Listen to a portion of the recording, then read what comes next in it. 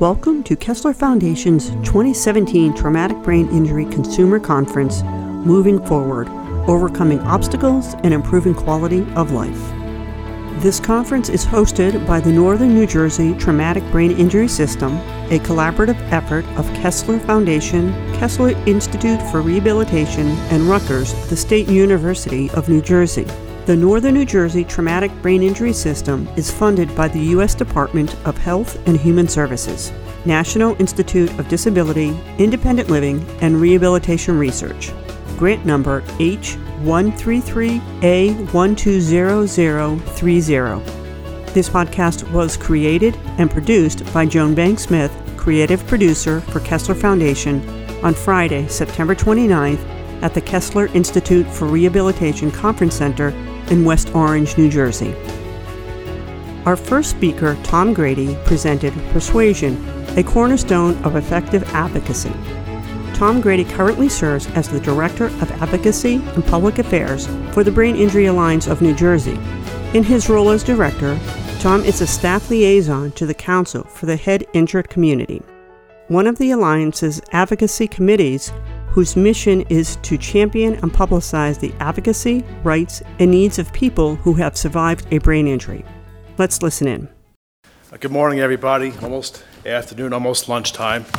It's an honor to be here, and I'm Tom Grady. I'm the Director of Advocacy and Public Affairs for the Brain Injury Alliance of New Jersey, and it's a position I've held since October 2002. So back then, my hair was a lot browner, and I was a few pounds lighter, so that's a joke. You have to laugh, please. Yeah, great. Thank you. Very good. During my time as Director of Advocacy and Public Affairs, one of my core jobs is to advocate and lobby lawmakers at the state and federal level, mostly at the state level. And during that time, we've had a few successes. And one of the ones I'm most proud of is when we added slots to what's called the former Traumatic Brain Injury Medicaid waiver. I think some of you may be familiar with that. And another one, thank you, Joe. All these flash bulbs going off, I think I'm famous or something. Well, I will be having a signing outside afterwards. So another one of our accomplishments was having New Jersey become the first state in the nation to require youth to wear ski helmets when skiing. Another accomplishment was the creation of a concussion management law back in 2010. There's a few other ones, but the point here is during each of those projects, I had to have one particular skill, well, several skills, but one very important skill, and that was persuasion. So what I've come to learn is that persuasion can be used in a lot of different ways, not just advocating a certain public policy before lawmakers, but also for all of you if you're trying to advocate for more services, advocate for another particular interest. So I figured at some point in the past, I figured why not create a presentation on this? And the presentation I'm about to show you is one I did, I guess, a couple of years ago at our annual seminar. And the idea is I hope you take something from this, give you some basic knowledge of how you can communicate a persuasive message for your usage. You know, whether or not you want to advocate for a certain public policy, whether or not you want to try and get a new service for yourself or a loved one, etc. So with that said, I do have one technical question. Clicker. Oh, is there a clicker? Oh, here we go. As you can tell, I did not learn this in graduate school. The one thing I think to keep in mind through this presentation is just try and read this very quickly. Not very quickly, just take a minute, have this soak in. It's kind of what the focus of the presentation is, the evaluation of a successful persuader. And I think when you're trying to determine whether or not you're successful, you have to ask yourself one question. Is a person to be persuaded, whether it's a lawmaker, insurance company, what have you, thinking and or acting in a way the persuader you wants them to think and or act?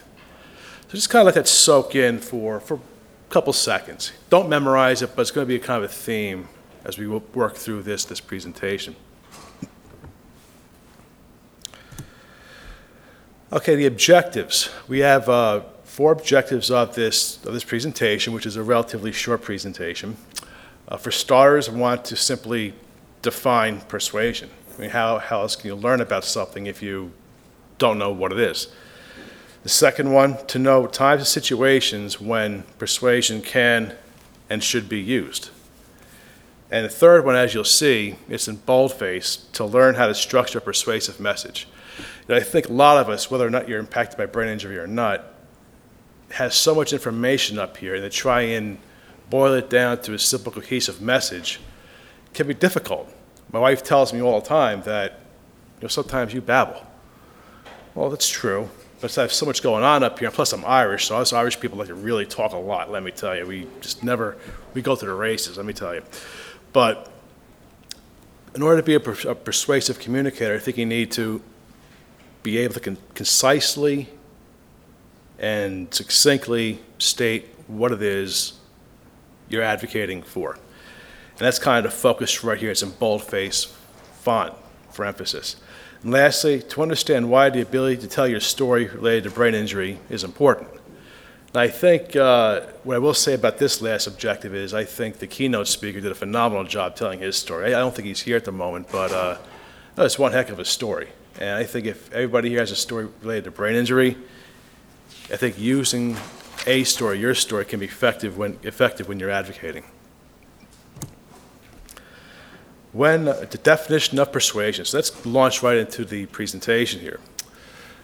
There's 3 definitions here. I cheated. I used the dictionary, and not the online one, the big, thick one that has like 1,000 words in it. There's several definitions here.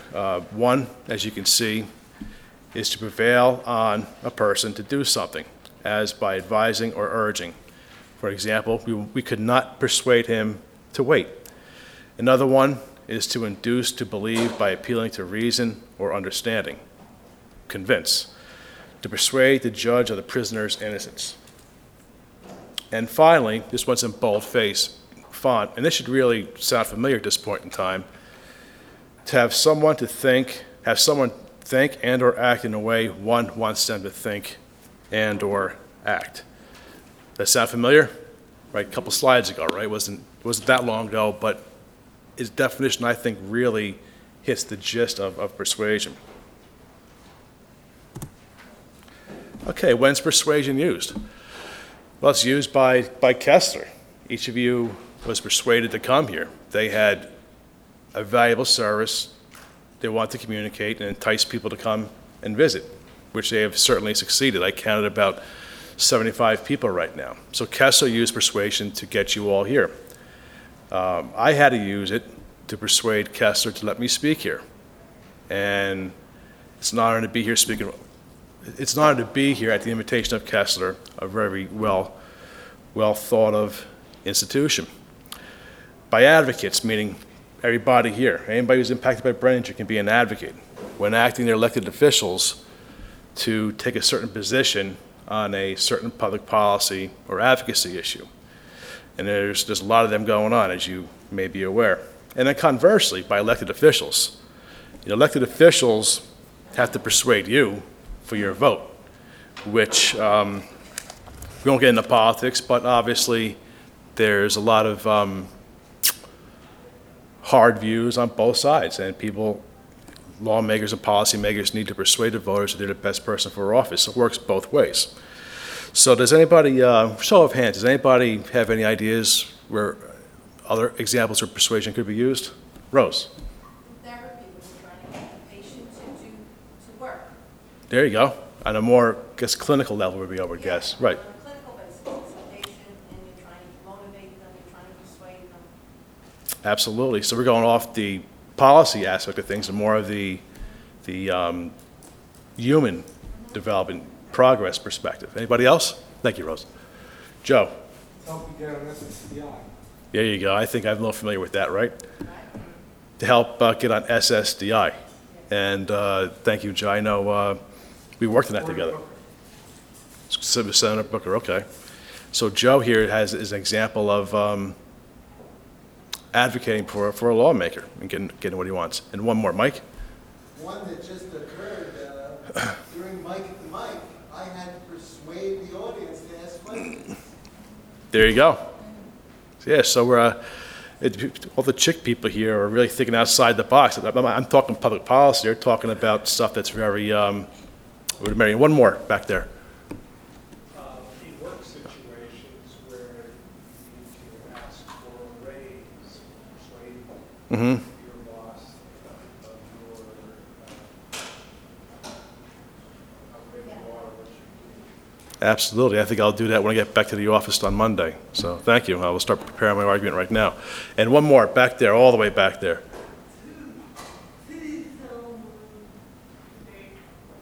I'm sorry.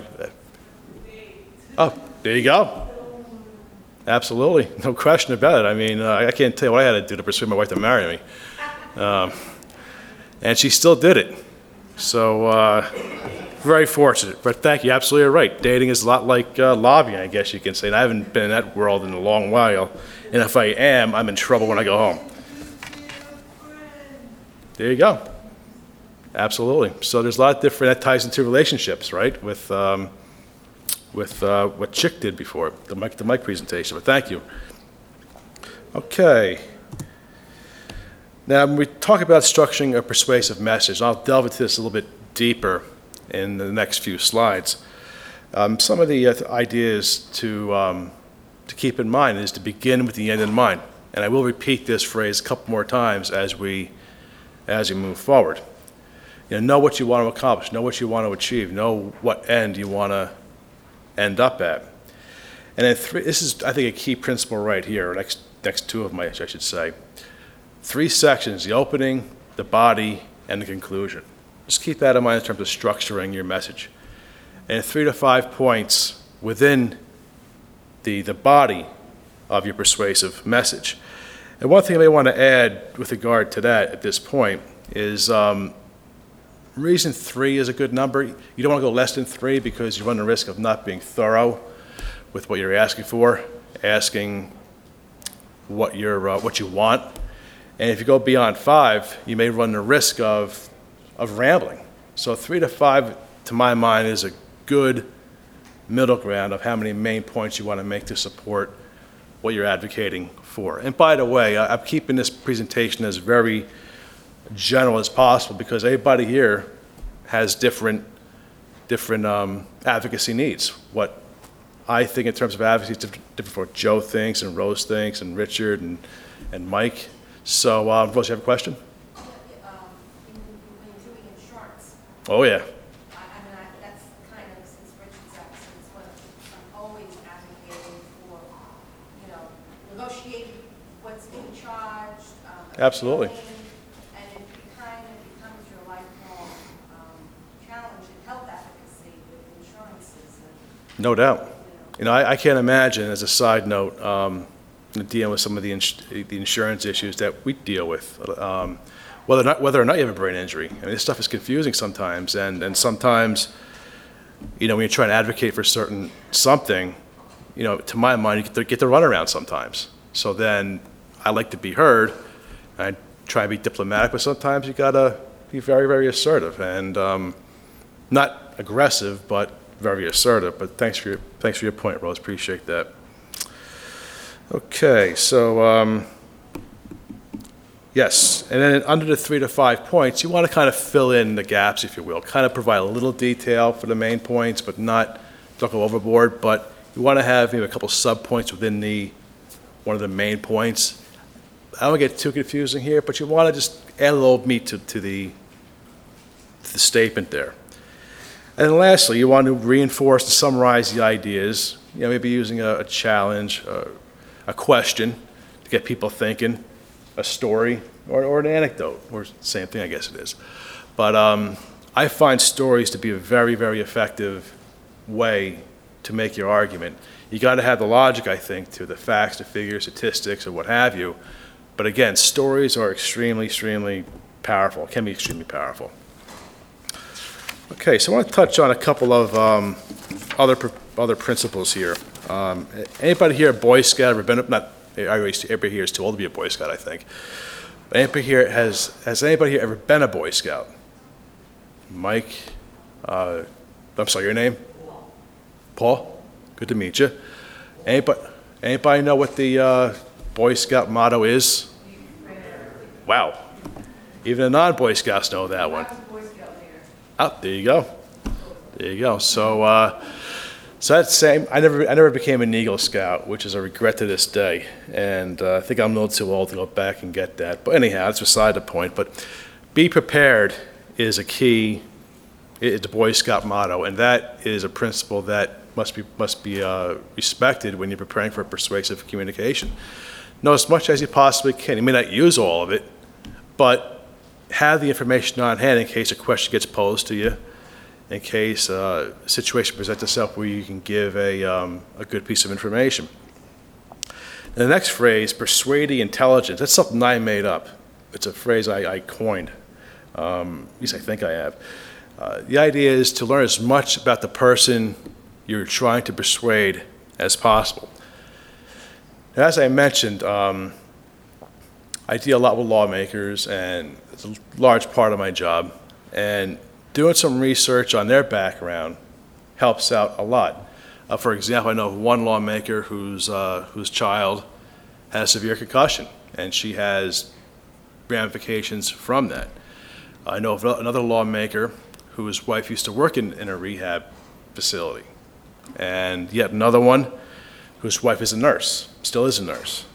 Another one sponsored what's called a TBI fund law, which I think some of you may be familiar with.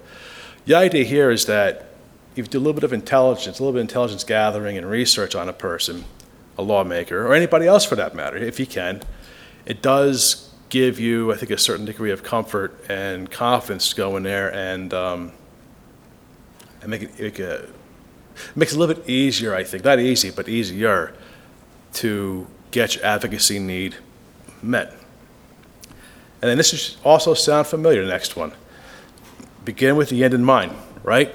When you go to your meeting, state up front. This is what I'm looking for. Don't beat around the bush. Example, I was on the phone with a reporter a couple days ago on some issue, and for the first, I think, 3 or 4 minutes, I couldn't figure out what she was seeking. And I'm not saying, call up and say, I want this. Obviously, you got to have a couple sentences to kind of break the ice. But after 3 or 4 minutes, you probably should get right to the main point of what you're asking for. So I would, again, keep your end in mind at all times. Even if you get sidetracked on a conversation, knowing what your bottom line is will keep you structured, will keep you focused. It probably will keep you relaxed too. And as a result, you probably have a greater chance of success in your advocacy request. Sincerity and truthfulness builds trust. Don't lie. That's what it comes right down to. In any way, shape, or form. I grew up in a police household. I couldn't get away with anything. And so I just learned a long time ago, it was a lot easier to be straightforward and honest, because if you're living in a police household, they're going to ask you 1,000 questions and you can't get out of it. So I've learned to be very forthright and very blunt, and it keeps life simple. And frankly, just it's the right thing to do. I can remember going back to a situation I was talking with a lawmaker. I had mentioned the T-Bay waiver earlier. I was talking to this lawmaker who was the head of the budget committee, one of the budget committees, and I was advocating for this particular issue. He asked me a question, and I gave him an answer. A couple minutes goes by. He asked me the same question, but in a different way. I'm like, okay, he must have forgot, so I told him again. A few minutes goes by. He asked me the same question a third time. I'm thinking to myself, what's the matter with this guy? That dawns on me a little while later. He's trying to trip me up, see if I'm being consistent, which may be a little sneaky, but you want to figure out whether or not a person's lying to you. So if you're truthful and honest, you don't have a problem. It's not to say you can't remember everything. They may ask you a question, you have no idea how to answer it.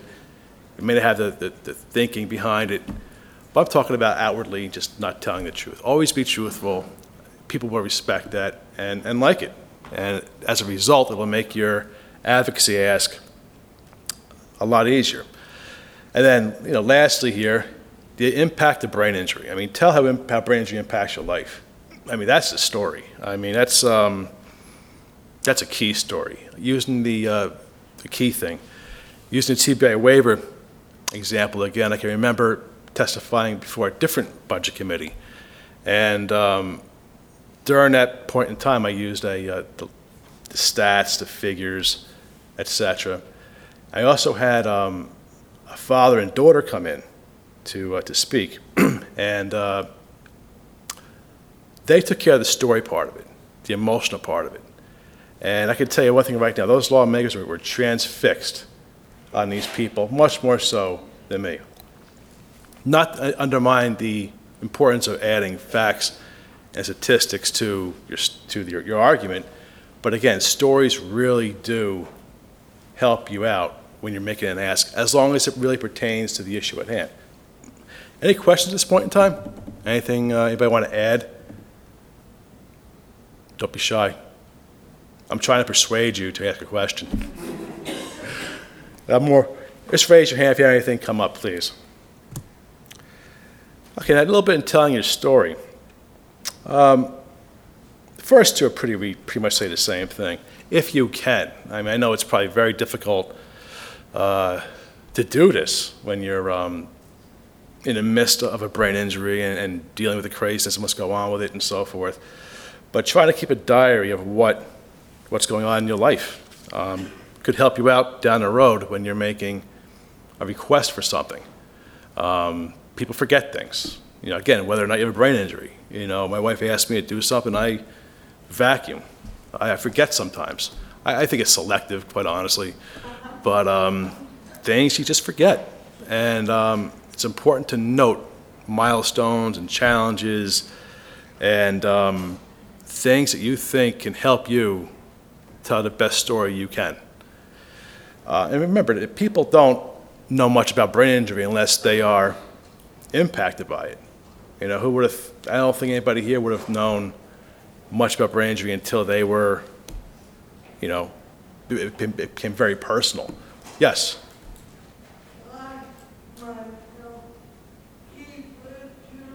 Keep a journal, right.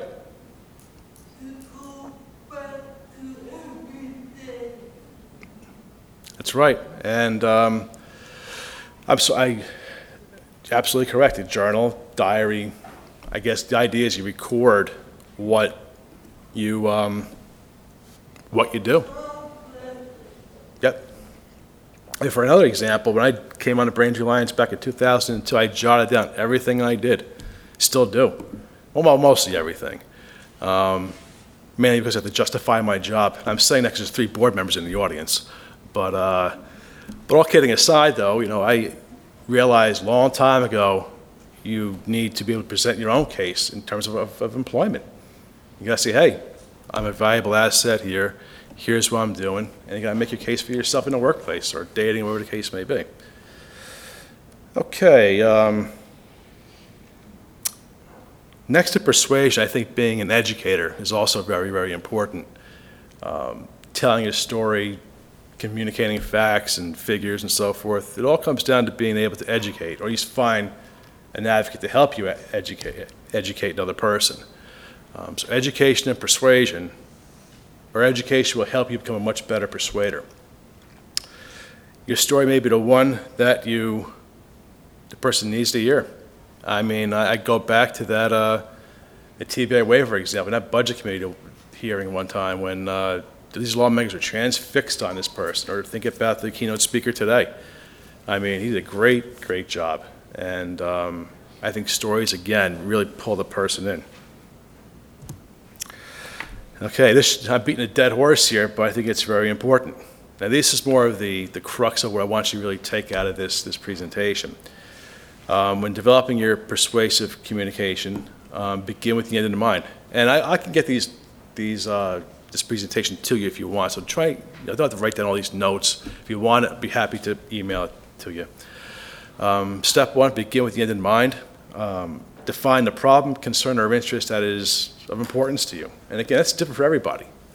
You know, what I think is important and what's a problem for me is different from what is you and everybody else. And know what you want to accomplish and why. I mean, using therapies, for example. You want to get a therapy to make your significant other better. Just know what you want to accomplish and why. Define the message, idea, or point you want to communicate. Do it as a one-liner. Bottom line, I want A, B, and C, right? Helps you get right to the point. Step 2, you develop your body. Now remember what I said before, you want to develop 3 to 5 main points in the context of your main message. And again, no less than 3, because you may run the risk of not telling the full story, and don't go beyond 5, because you may run the risk of rambling. There's questions that need to be asked are going to be asked, so I wouldn't go more beyond that. And then you can support each of the main points with definitions, descriptions, explanations, examples, facts, statistics, authorities meaning credible witnesses, testimony, and again, stories and anecdotes, and visual aids. Visual aids can also be a very powerful tool as you advocate. And once you have all these ideas together, then you can logically assemble them and rehearse it and work it until you feel comfortable communicating it. Step 3, you may think the opening comes first, but it really doesn't. It comes, I think, after you got the meat of your presentation done. You create your opening or your introduction. You can catch the audience attention by saying something humorous, something interesting, asking a question, telling a story. I think the idea, or displaying a picture or an object, something that gets the people focused on your presentation, focused on you, can be helpful in really setting the stage for them to listen to you, and as a result, having you be a successful persuader, as per the first slide I showed you here before. In the introduction, state your objectives. You may recall that I had 4 main objectives when I first started this presentation. I kind of said a few things beforehand, but I got right to the point. Here are the objectives that I'm trying to achieve for all of us here today. Again, reiterating this once again, state your main message or focal point right from the get-go, so it keeps people focused, keeps people interested, and gives you greater chances of success. And lastly, step 4, you polish the conclusion and the end. After you talk, it's good to reinforce a few main points. You say your main point, you say your reasons why you need it, and maybe touch upon that story again. The idea is kind of wrap up everything you've said in the previous, meeting, a lot of meeting time, to kind of summarize it. And most importantly, you close with a memorable statement, such as a challenge, a question, story, or a quotation. But I think really you should really use a call to action. Close with saying, this is what I want, this is why I think it's important, and this is what you can do to help us out, and I hope you do. And with that said, I hope you all had a good presentation experience here. Any questions before I go? If you want to talk about anything, but yes. Just to summarize, anything you can do would you say to help me out, or what would you recommend? Well, I think it depends on what your situation is. If you for example, if I'm going to a lawmaker who sits on the Assembly Health Committee or Assembly Human Services Committee, I know this person I want to ask this person to become a sponsor, a co-sponsor of a bill. And this particular person is also chair of the committee that would consider that bill. I would say, hey, please register as a co-sponsor because your advocacy of this particular bill will help us get what we want to get done. Why? Because you are chair of this committee and you can move the bill forward. Does that make any sense? I'm just trying to use an example. Would you use the word why, or was that for us to know? Would you say why? I'm not understanding, I'm sorry. We need your help to, and then, did you say why you need the help? Absolutely. Okay. Absolutely. Say why you need the help, and I guess particularly how you can help. You can help by A, B, and C. And actually, you probably want to think that through before you even get to that point, because if the person you're trying to meet or persuade can't help you, there's probably not much sense in meeting with that person to begin with, or at least not making it a top priority. Certain lawmakers have more power in the legislature, for example, in comparison to other lawmakers. Doesn't mean other lawmakers are inferior or anything, but they're just lower on the priority list because you want to hit the top ones first who can make things happen. So it's about prioritizing. Would you use the word help, or that doesn't put you in a weak position? Yeah, I think help is fine. It depends what you're asking for. Are there other words that you like? Assistance, support. Support's a good one. Support's a good one. But I think any of those words we use, but I wouldn't get too wrapped up in that. I think the main point is to be able to direct home what it is you want, why it's important, and how that person can help you. And ask them what to do exactly. For more information about rehabilitation research at Kessler Foundation, go to www.kesslerfoundation.org. That's www.kesslerfoundation.org.